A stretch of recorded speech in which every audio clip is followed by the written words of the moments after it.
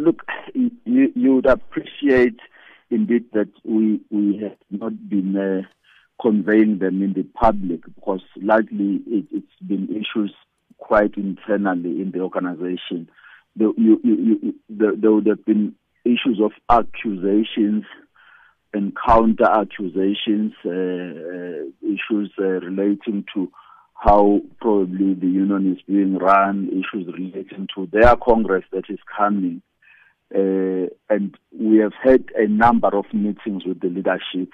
We are indeed on top of these issues, and you will find that some of the issues really were not as much as they would have been played in the gallery, but purely that comrades would be going to their national congress next year, which is a common phenomenon in our unions where leadership contests happen, but not to the extent where then you then see things that we've seen in the past 2 days.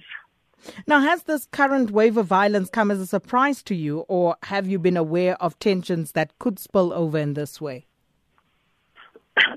Look, we were not surprised. It's a matter that we've been discussing and warning each other, and I'm not referring to the specific cases, but we have been aware of activities in some provinces of bombings of people's cars, of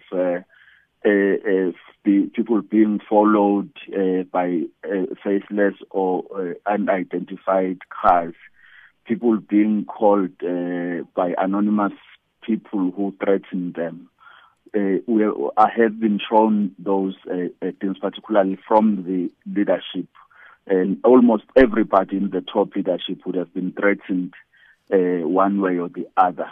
So when this happens, we were shocked, but not very much surprised that it is happening, which is why we've been continuing to make a call within the organization for people to be calm, ceasing hostilities, and ensure that they support the intervention by the Federation. It didn't have to come to where it is if people really listen to what we are appealing on every day with the leadership and with the members of the union. So what does that mean? Does it mean people are not listening to you? Does it mean that leadership, doesn't actually have the ear of the workers on the ground? What does all of this mean? Look, I wouldn't say people are not listening.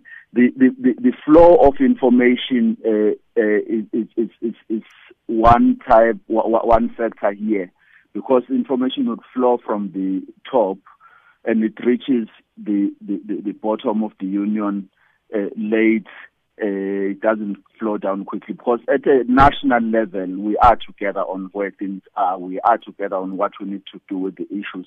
Already we have implemented some of the programs that have been agreed to, but then that message may have not sunk well with the lower structures of the union, and we are appealing to them really, if they use SFM this morning, to listen to that message. Allow the Cosatu intervention. We are on top of the issues with your national leadership, and we are working tirelessly to resolve those issues. And we will give a report very, very soon to the organization.